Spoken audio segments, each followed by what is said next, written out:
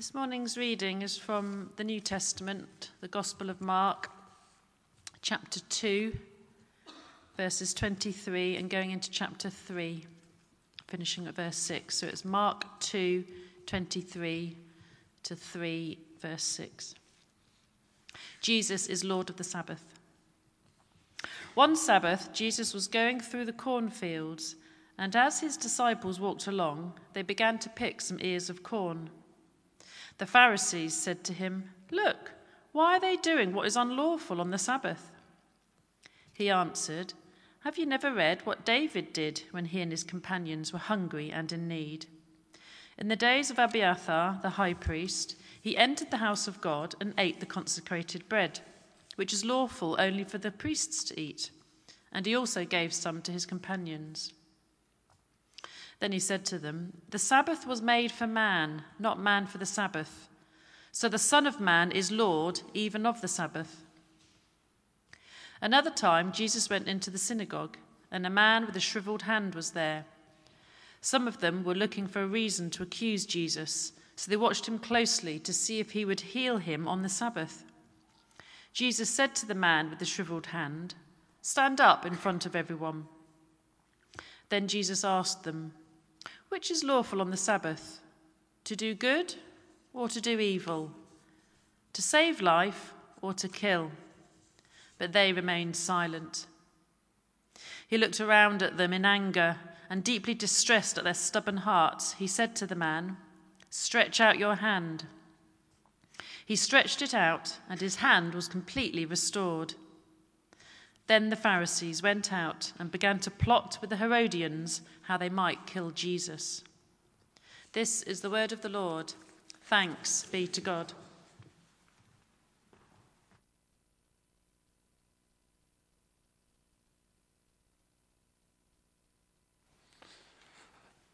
Well, good morning, everybody, and thank you very much for your warm welcome back to Juliet and me back off sabbatical. For those of you who visited us here, I'm the vicar here. I've been away for 3 months, and it's wonderful to be rested. It was a real treat. We were well exhausted, and it was certainly needed. Bit of a shock coming back. I said last week, it's a bit like running alongside a moving train and jumping on. Mercifully, in July and August, the train is slowing down a bit as we jump on. But it's really good to be back, and thank you for your welcome. A few folks have commented on the fact that I'm wearing my dog collar, which I don't often do. Ruth is newly ordained. Can we have another round of applause for her? And when I was ordained, my vicar made me wear my dog collar for the first few weeks till I wasn't self-conscious about it, till I sort of kind of thought I was wearing it. So that's what I made Adam do 2 years ago, and we're telling Ruth the same. So Adam and I are wearing ours in sympathy as well. So if you like dog collars, make the most of it. It won't last, but in a couple of weeks we'll fly the flag, as it were. Then after that, we'll be back to normal service will be resumed, where we may or may not. When I am coaching preachers, I coach them to spend as much time shaping the sermon as they spend sort of digging in the scriptures and researching it. What tends to happen is people might spend 8 or 10 hours digging or researching, and only 1 hour shaping, and the sermon has a bit of indigestion. You need roughly as long shaping your material as you spent digging. The problem with this one about the Sabbath is I spent 3 months on sabbatical kind of reflecting on Sabbath and doing. So we're going to pray for grace from the Lord, for me as I speak, and for you as you listen, that we don't have indigestion, but it's actually really helpful. So let's pray. Lord Jesus, we bow before you, the Lord of the Sabbath. You are the one who's made us, who wants us to be rested inwardly, so we're free to serve you without burning out, but joyfully. You know, we live in this frantic world that has forgotten how to do rest for our souls. Send your Spirit on us now, Lord Jesus, and help us. Help me as I preach, help us as we listen. Will you speak to each one of us about how we can become more truly the people you've made us to be, deeply rested inwardly and serving you joyfully outwardly. And as we all have different life circumstances, speak to us about what this will mean for us. And we ask it in your great name. Amen. There is no doubt that we live in a world that is just getting busier and busier and busier. I dug out some old notes on preaching on the Sabbath. 30 years ago, I said we live in a frantic world. That was before I'd ever heard of the internet or had a smartphone or email had been invented, the great blessing of all those things. It's just got faster and faster and faster. All these labor-saving devices, but we don't have more time. So many ways to rest outwardly, but inwardly, people are more stressed, there's more anxiety, there's more depression, there's less soul rest than ever before. The world runs along faster and faster. Productivity, achieving more, doing it in less time with fewer resources. It's a bit like Pharaoh all over again. More bricks and I'm not going to give you the straw. Just talking to some of the engineers and with the pressures of Brexit and what happens and their supply chains and the pressure of time. You will all know in your different working environments how the pressure of achievement and the pressure to demonstrate stuff just crowds in, and it's hard to rest inwardly. You can go away on holiday physically, but the emails can still follow you if you don't switch off your phone and the text, and it can be hard to switch off mentally. The rise in social media is a wonderful thing in some ways. We love our family WhatsApp, and they usually abuse me on it quite a lot, but there's pictures, we see what they're up to, that's great. But the fact when people never switch off, the mental health epidemic among our teenagers, the folks who are not even safe in their bedrooms now if they've got their devices switched on. And the world is slowly coming to terms with the fact that we're living in a frantic society, and this constant switched onness is having devastating effects. We're thinking today about the Sabbath. I planned 2 sermons before I went on sabbatical. Jesus is Lord of the Sabbath this week, how we can know God's rest inwardly, and Jesus is Lord of the harvest next week. He has stuff for us to do, and we need to try and get that balance right. Someone a few years ago coined the phrase hurry sickness, that if we're switched on too long without resting, we get an inward sickness. Our souls start to shrivel. Our souls are the bit in us that hold us together, that integrate us. And when they shrivel, we begin to disintegrate. Now, it's not a new phenomenon. Long before the invention of the iPhone or Twitter, back in the sort of 300 or 400 AD, Augustine said to God, "You've made us for yourself, and our hearts are restless till they find their rest in you." There is a restlessness about the world until we come to get God in his proper place. Loads of good things he gives us, but when they become idols, when they get in the way, inwardly it's not good for us. One doctor said this: "We doctors in the treatment of nervous diseases are now constantly compelled to prescribe periods of rest. Some periods are, I think, only Sundays in arrears. We're wired to take a day to rest, week by week by week by week." What tends to happen in our society is we overdo it for too long and then almost binge holiday and try and sort of catch up. The trouble is that you can't restore the serotonin levels by binge holidaying. They're drip by drip by drip, slow by slow, rhythm by rhythm. We need this regular way of recharging, quite apart from holidays. Before I was ordained, my dad, who was a vicar, told me, "Jonathan, make sure you take your days off. You won't feel like them to start with. You're being paid to do what you've done in all your free time. It won't feel like you're working, but you will need them. And if you don't get that rhythm from the beginning, it will catch up on you." And I've been good on taking days off and holidays. The trouble with a day off is it can be a day off from church, but not necessarily a day off from everything else that needs to be done. The grass still needs to be cut, the bills still need to be paid, cars still need attention, you still need to visit the dentist or whatever. And it's not the same as a Sabbath. And as the world has got busier, the Church of England has realised that if clergy are full on 6 days and off one day, that is not going to end well. The world does weekends. I realised that my day off wasn't always a Sabbath. Eugene Peterson, who died recently, the great pastor academic who translated the scriptures into the Message version of the Bible, shockingly said for too many clergy, the day off is a bastard Sabbath. And when I read that, he said it to make us notice. But ever since I first read that, I don't know, 15 years ago or so, I've realized that we're given 6 days to do all that needs to be done and then have a proper Sabbath. And I think if I'd been able to do proper Sabbath better, I wouldn't have got so tired or exhausted.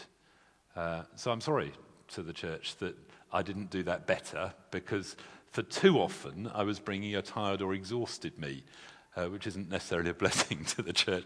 And the sabbatical has been a wonderful chance to catch up. In many ways, Sabbaths in arrears. I thank God that this diocese does sabbatical rather than study leave. There was nothing that had to be achieved, nothing produced. It was about rest and restoration and recreation. And it has been a tremendous gift, and I'm very, very grateful. For us, it also came at a change of season. Our first child, Thomas, arrived when we were 28. I'm now 56, and our last child has just is on gap year. So Juliet and I had some freedom and some space, and we're about to become grandparents as well. So it's a shift, one more step along the world we go and all that. It's a shift in life. But it was a chance just to draw breath and think, how do we do Sabbath at this stage of life? Obviously very different from when we had young families. When we had young families, we tried things like family night. We had a telly in the bedroom. All the kids got into bed with us and we watched Pingu and they ate chocolate, which wasn't a good idea in our bed, if I remember. Anyway, we tried to do things like that. We can do it differently now that we're a bit older and we no longer have little people at home with us. But if we don't do this regular rhythm, you go from being tired to being fatigued, to being exhausted, to being in danger of burnout. Now, I thank God that I never got to burnout, but I looked over the edge at it, and I've talked with friends who've been burnt out, and it takes time. And I thank God for the gift of sabbatical, and I'm determined that from now on, day off becomes proper Sabbath, and we prepare for it well. Please, in 6 months' time, ask me how I'm doing.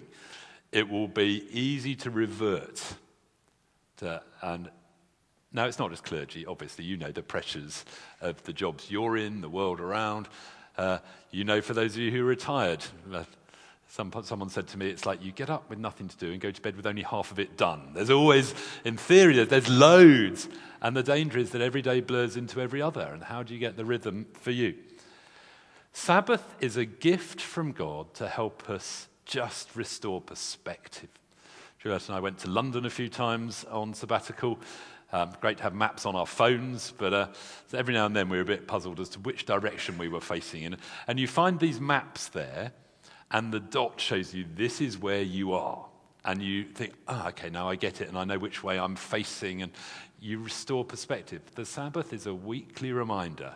Think, this is where I am. Let's regroup. Let's get perspective. Let's get God back in his proper perspective.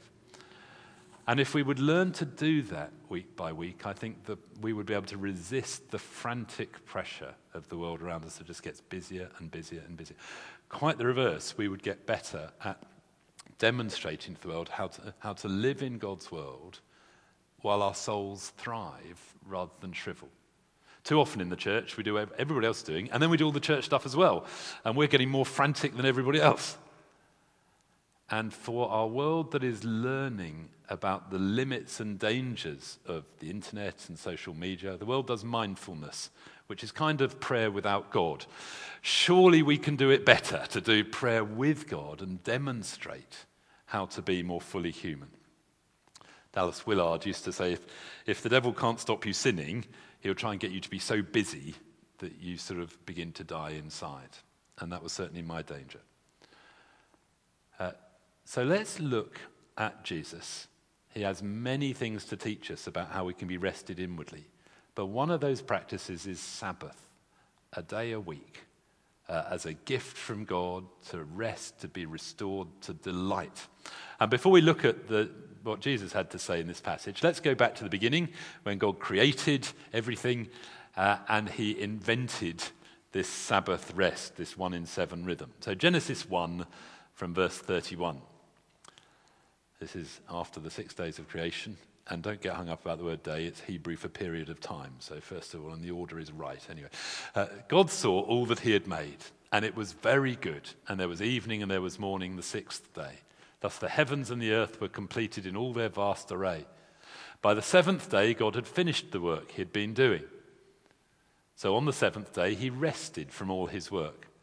Then God blessed the seventh day and made it holy, because on it he rested from all the work of creating that he had done. First thing that's described as holy. No space. It's this day in time that is created and described as holy. The creation stories in the Bible set us up about how God set this world up. And they are so different to the parallel creation stories in other religions from the ancient Near East at the time. Three things particularly strike me. One is that creation is good. In all the others, it's a bit good and a bit bad, trying to explain the world we come in. God created the world good. It's because of our sinfulness that it went bad. But in its essence, it's good. Second thing that's striking is women are given the same dignity as men. Male and female together reflect God's image. They're equal, standing side by side together. In every other creation story, the men are more important. The third thing that's really different is this rest. In all the other creation stories, the god or gods, however they conceive them, create people to be their slaves, to do all their jobs for them. The true God creates us for relationship with him, to enjoy his world with him, with work to do, but we work from rest. The first thing, we're created on the sixth day. On the seventh day, we rest with God and enjoy his world. Then we have the dignity of work to do, but we work from rest. Whereas the way we do it today is we tend to rest from work. We get absolutely exhausted and then we crash out. The idea is the other way round, that we rest. And the Hebrew day, there's evening, you rest, and then there's morning, you work. And to work from that rhythm, the other way round, not to wait till we're burnt out, but to work out of an overflow of rest. God didn't rest because he was exhausted. It's about enjoying his creation with us. And Sabbath is about enjoying God, enjoying his creation, remembering that we're human beings before we're human doings, that we're created for relationship before we're created for achievement. It's both and, but in our being, we're created to enjoy God. Some people get very worked up about the timing of creation, exactly when it was, or about these 7 days, these 7 periods. Genesis is coming from a different perspective. It's far more focusing on the creation of time rather than the time of creation. It's saying God made it, and he made the world with a rhythm. The sun, and an obvious annual rhythm, the moon, an obvious monthly rhythm. But there's nothing in creation itself that would make an obvious weekly rhythm if God didn't spell it out. But this weekly rhythm of 1 in 7. And that is the miracle of creation. We are created with this 1 in 7 rhythm.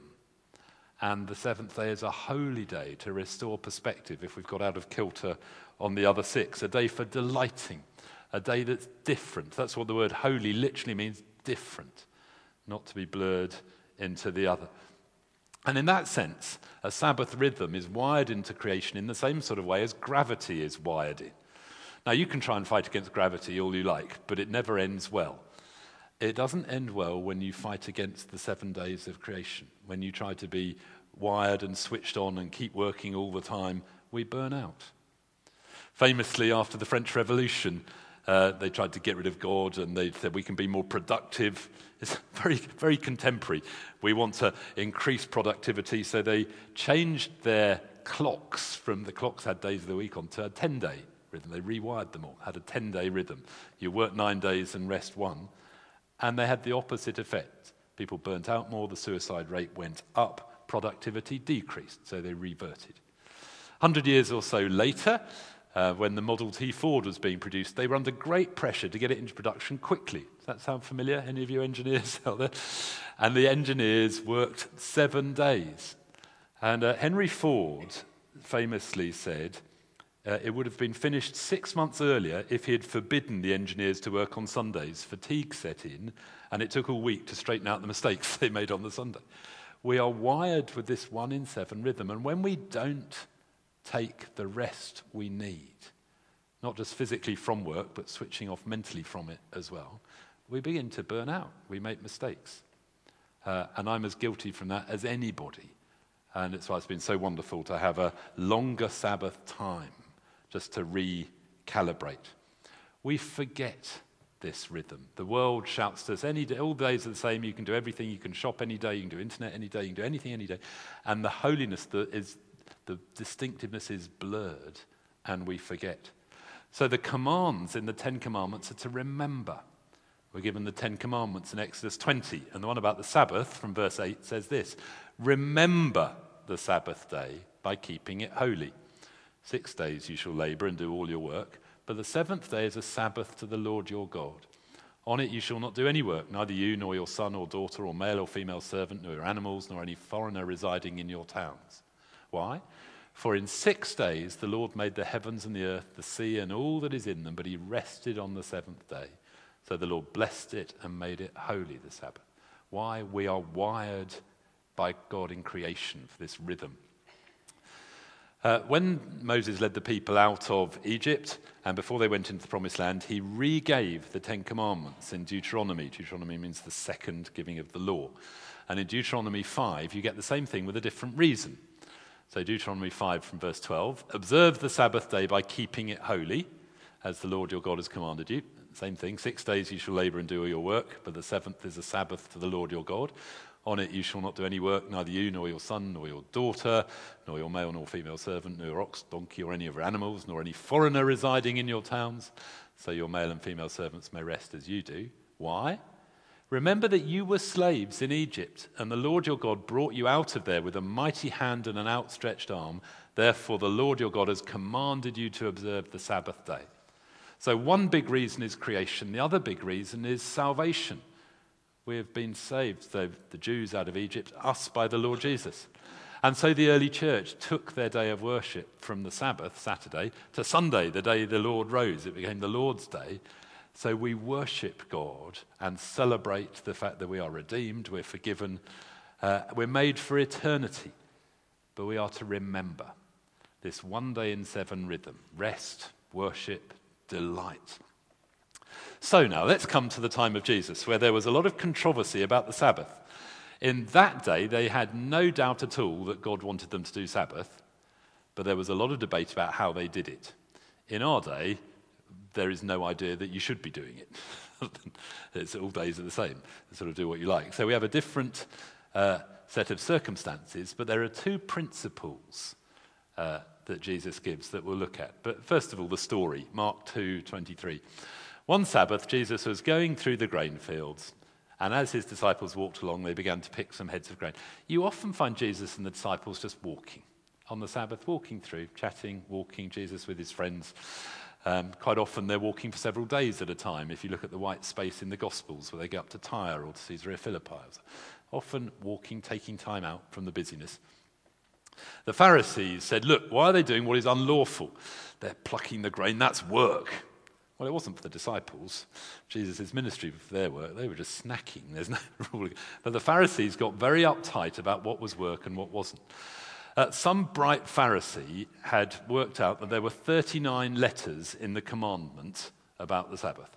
So they had decided there were 39 categories of work that had to be stopped on the Sabbath. And within each category of 39, there were 39 sub-ways of doing that job. So 1,521 things you mustn't do or you'll break the Sabbath. The idea behind it might have been good. We don't want to break the law, so let's put a fence around the law so no one gets near it. Now, when it comes to cliffs, that's a really good idea. We don't want someone to fall off. Let's put a fence to stop them. But the effect of religion on what was meant to be a gift of God became oppressive. Religion is always trying to earn what God wants to give us freely. Instead of Sabbath being a gift to receive and delight in, it became something oppressive. And so Jesus has a few things to say about it. Jesus makes the point that we'll come on to that as I make the 2 points. Jesus, first of all, gets to the principle behind it. Like when he's talking about the other commandments. It's not just don't murder, it's don't hate people, because that's what leads to murder. It's not just don't commit adultery, it's don't lust after people, because that's what leads to adultery. And here, about the Sabbath, it was let's get back to the point of the Sabbath. So 2 main points. The Sabbath is made for our good, and Jesus is Lord of the Sabbath. First of all, the Sabbath is for our good. This is verse 27 of chapter 2. Jesus said to them, the Sabbath was not made for people, but people are made for the Sabbath. It's a gift to us. It's not that the Sabbath is there and we've got to fit in with it, whether we like it or not. It's for our good. The first century Jews needed the second half of that. They hadn't got to fit in with all the rules and regulations of the Pharisees. We particularly need the first half. We've forgotten that God's given the Sabbath as a joy and a delight. And we need to be reminded of that one. It's a rest day. It's for our souls to be rested. We're not to work nor make anybody else work. This is why the church as a whole objected so much to the Sunday trading laws a generation ago. Because when people start trading, their employees then have to work, and it can work against their family time for them to rest. It's making others work as well. The Lord has blessed the Sabbath day, and it was to be a delight. Now, the Jewish people of old have kept the Sabbath. It's been a covenant marker for them. A bit like an engagement ring. So lovely to have Jem and Lydia's engagement. And Lydia is sporting a great rock on her finger. So that's a great delight. We can see it there as an engagement ring. The Sabbath was like an engagement ring. The Jewish people, they celebrated the Sabbath. It was a distinctive mark for them. For us, we've been through 3 engagement rings now. The first one got lost when we had lots of little children and tidying up. And it must have been in what got tidied up. Very sad. We replaced that one. The second one a few years ago sadly got stolen. So Juliet and I have just celebrated our 30th wedding anniversary with a great holiday out in La Gomera, and by replacing the engagement ring. She's had a bit of an upgrade, if you want to watch it, if you want to have a look. So had an upgrade. So I'm feeling very poor at the moment, but I'm feeling very rich, obviously, as I have a wife of 30 years who hasn't given up on me yet. So that's very good news.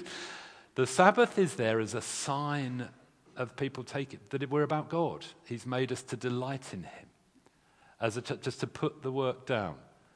Even if it's not all finished, we put it down. The Sabbath is not a reward for getting it all done, because otherwise we'd never get it. It's a gift in the middle of it to put it down and remember that God is God, and the world survived perfectly well without us, and it will survive perfectly well without us when we're gone, so let's just put it down. It's a gift for us. We went to London a few times. I was encouraged by an older, wiser person to do something different on Good Friday. For 31 years, I've been in church on Good Friday taking services. For the next 12 or so before I retire, I will, and probably after that. They said, why don't you do something different? So Juliet and I went to the Royal Albert Hall to listen to Handel's Messiah, which was fantastic, every Good Friday. Brilliant. It was, you may remember, Easter weekend, a lovely, warm weekend. We took the train down to Marylebone.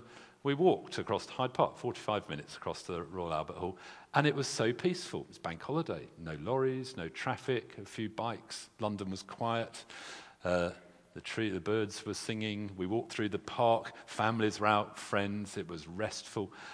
Being on a day off when the whole world around you is on a day off was just wonderful. And I felt the Lord whisper to me, this is a picture of what Sabbath should be. We took a picnic.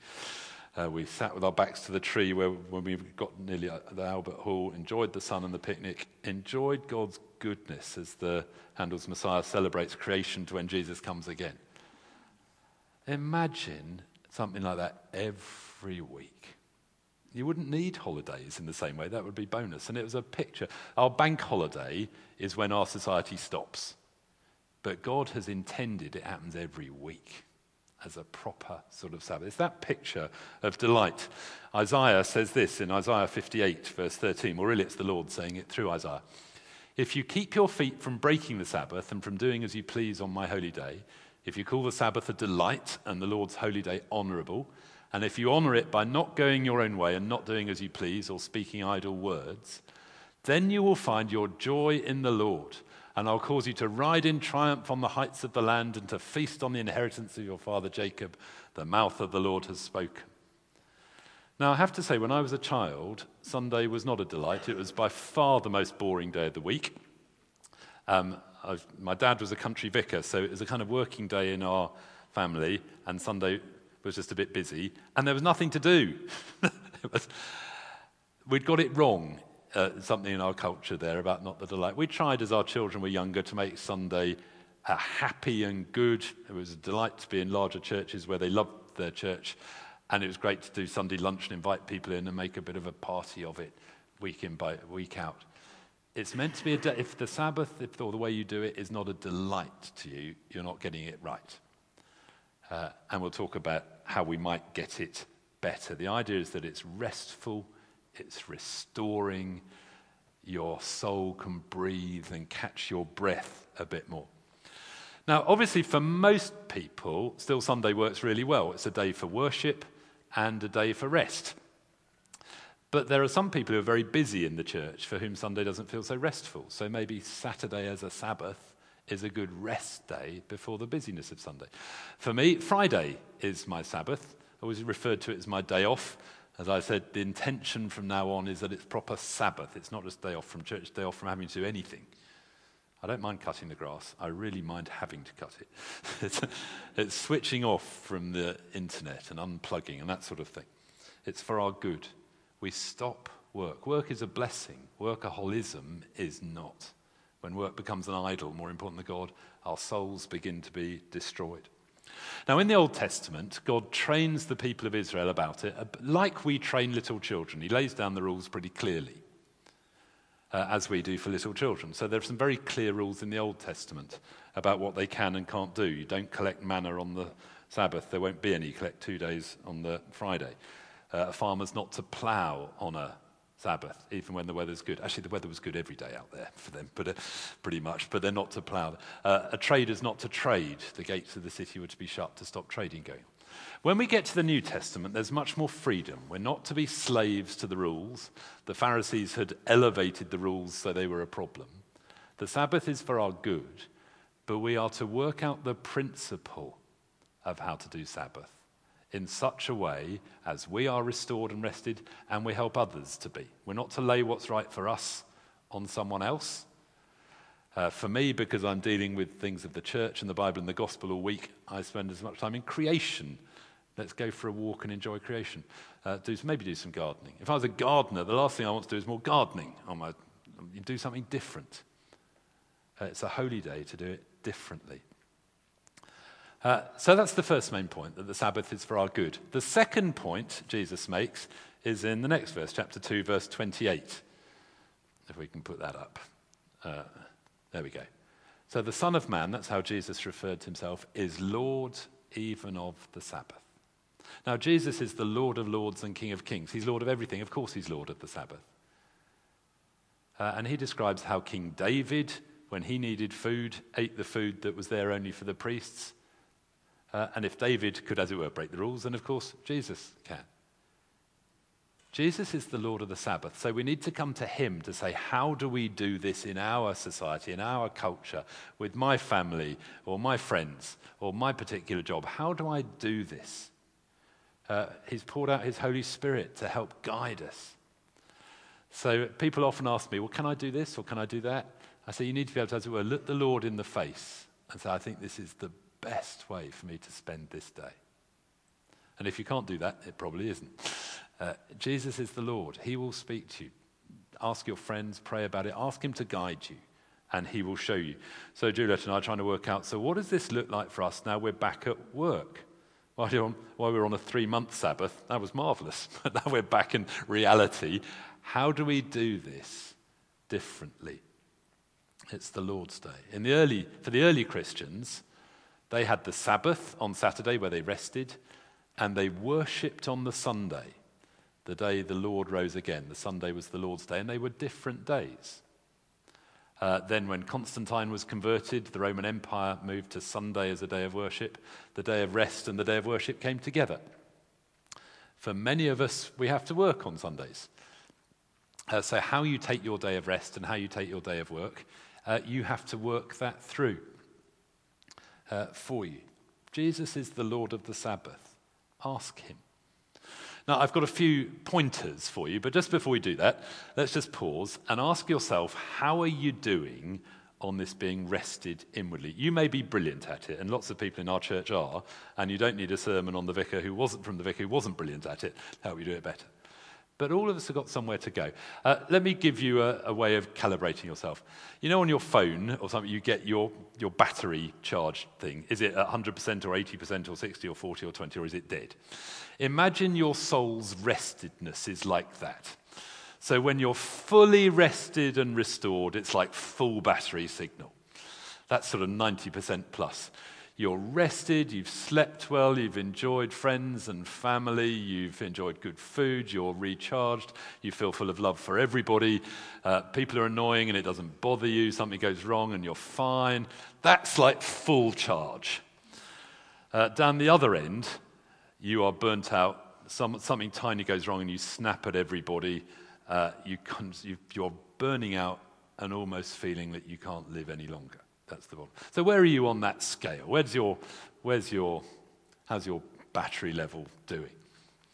Lots of us have operated around the 50 or 60% mark, and that's fine, we can get going. And we only really concentrate on rest when we get down to about 20%. So we sort of work hard and then try and binge holiday. But as I said earlier, you can't really do that. The resting, restoring, serotonin stuff just is trickle charge. It's slow, slow, slow. How are you doing? We could all get better on this. The idea is that every week we recharge, so we're at the sort of 80% plus every week. And then holidays are a bonus.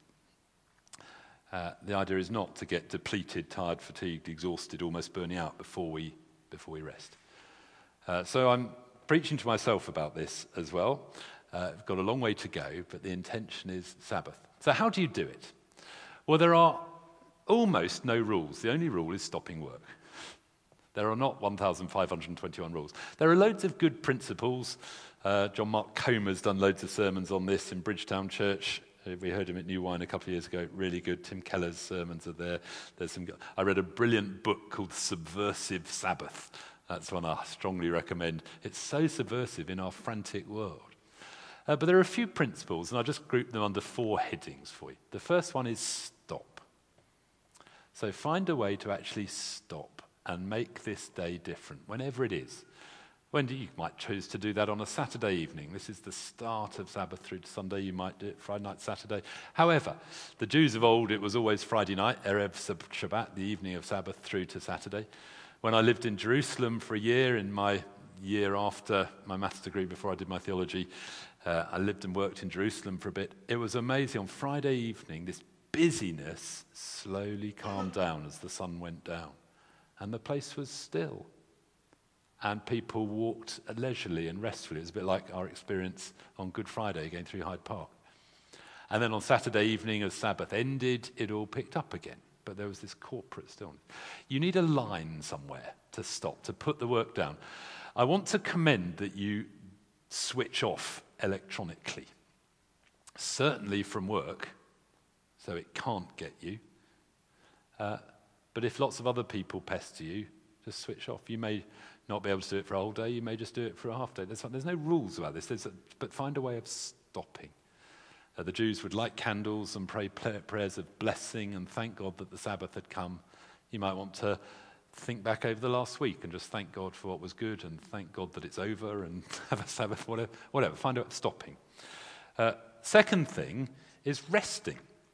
But whatever helps you rest and helps you be restored. So you may be a fairly physically active rest. If you're chained to a desk all week, actually taking physical exercise will be really healthy for you. We just love walking with the dog. And we quite often walk the canal because then the dog can only go forwards or backwards. It's not very difficult unless he falls in. But it's restful. And then find a pub for lunch afterwards. It's restful. My son, who's more introverted, goes for long walks on his own. More extroverted, find people to do it with. But what is restful? What restores you? If it's life-giving, do it. If it drains you, don't do it. That's the idea. Third thing is a time for God, for worship. So obviously, if Sunday's part of your Sabbath, that we do that together.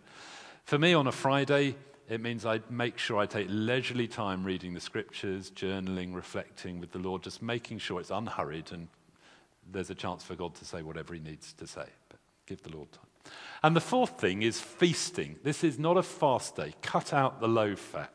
This is a day for celebrating. You can do the low fat the rest of the week.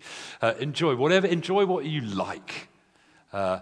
Good food, good wine, that's a great way to do the Sabbath. With people you love, family, friends, however. It's a feast day. It's a day to be restored, to enjoy God's goodness with him. Those sort of things, stopping, resting, worshipping, feasting. There's no rules about it. The rules and commandments in the Bible are the moral things. Do not commit adultery, do not lie, do not steal, do not murder. Those are commands. The relational stuff is all invitational. Abide in me, says Jesus. I'm not going to make you. Here's Sabbath rest. I'm not going to make you. But it's just the way we're wired. So let's do it. If you've never done this resting and switching off, plan one proper Sabbath. Plan a day where you switch off, plan people to do it with, do something you'd love, see how it goes, then do another one. Then do another one, and get to the point of doing it weekly. If you can't do a day, do half a day. Start somewhere. Go gently with yourself. If you cut out caffeine, you start getting headaches to start with. When I've cut out caffeine, I build down to it slowly over a couple of months. When you do detox from the frantic pace of the world, all the stuff that's hurting within you will start to come to the surface. So actually on my 3-month sabbatical, there were quite a lot of tears. Halfway through, I thought I'd got there. Then there was a new level of tears and God dealing deeper stuff. It's not always comfortable to detox from this, but it's good. And we can get to the point where it's just a delight. Now, I've gone on too long, so I'm going to stop there. Let's put up one more verse and invite the band back, and then we'll pray this in. Jesus, in Matthew's Gospel, before the very same stories about the Sabbath, Jesus gives this invitation. I'd never spotted before that this invitation to rest is followed by the Sabbath stories. It's trouble with the chapter divisions. We don't realize they come together. Matthew 11:28-30. Jesus said, "Come to me, all you who are weary and burdened, and I will give you rest. Take my yoke upon you and learn from me, for I am gentle and humble in heart, and you will find rest for your souls." It's inner rest. That's the thing he's offering. For my yoke is easy and my burden is light. So what we're going to do is come to Jesus now. In a moment, I'll invite you to stand. I'll lead in a prayer. We'll have some stillness. If you'd like someone to pray with you, you can come to the front, left or right, and as we start to sing, someone will pray with you. If this is new to you, if you know you need this rest, then do come. It's a great joy to be prayed for, have someone pray with you. But you may just want to take the time and reflect. You can join in with the songs, you can chat to the Lord while it's going on around you. The idea is let's come to him. So let's stand and we'll pray this in. Lord Jesus, we bow in your presence. You are the Lord of Lords and King of Kings. You are the Lord of the Sabbath. And we praise you that we are not slaves who have to work 7 days a week. We praise you that you've wired us, humans, male and female, in your image with dignity, to rest and enjoy you and your creation and those around us. And we confess before you that the frantic pace of the world around has seeped into our souls, and we need help, every one of us, even those who are really good at this. So come, Lord Jesus, by your Spirit and minister to us your healing balm, your rest, your refreshing water. And speak to us in the stillness about the next step for us. Release us from rules and Phariseeism and show us what would be delightful and restoring for us and family, friends, those close to us. Come, Holy Spirit, and minister to us, we pray. Let's just keep still for a minute.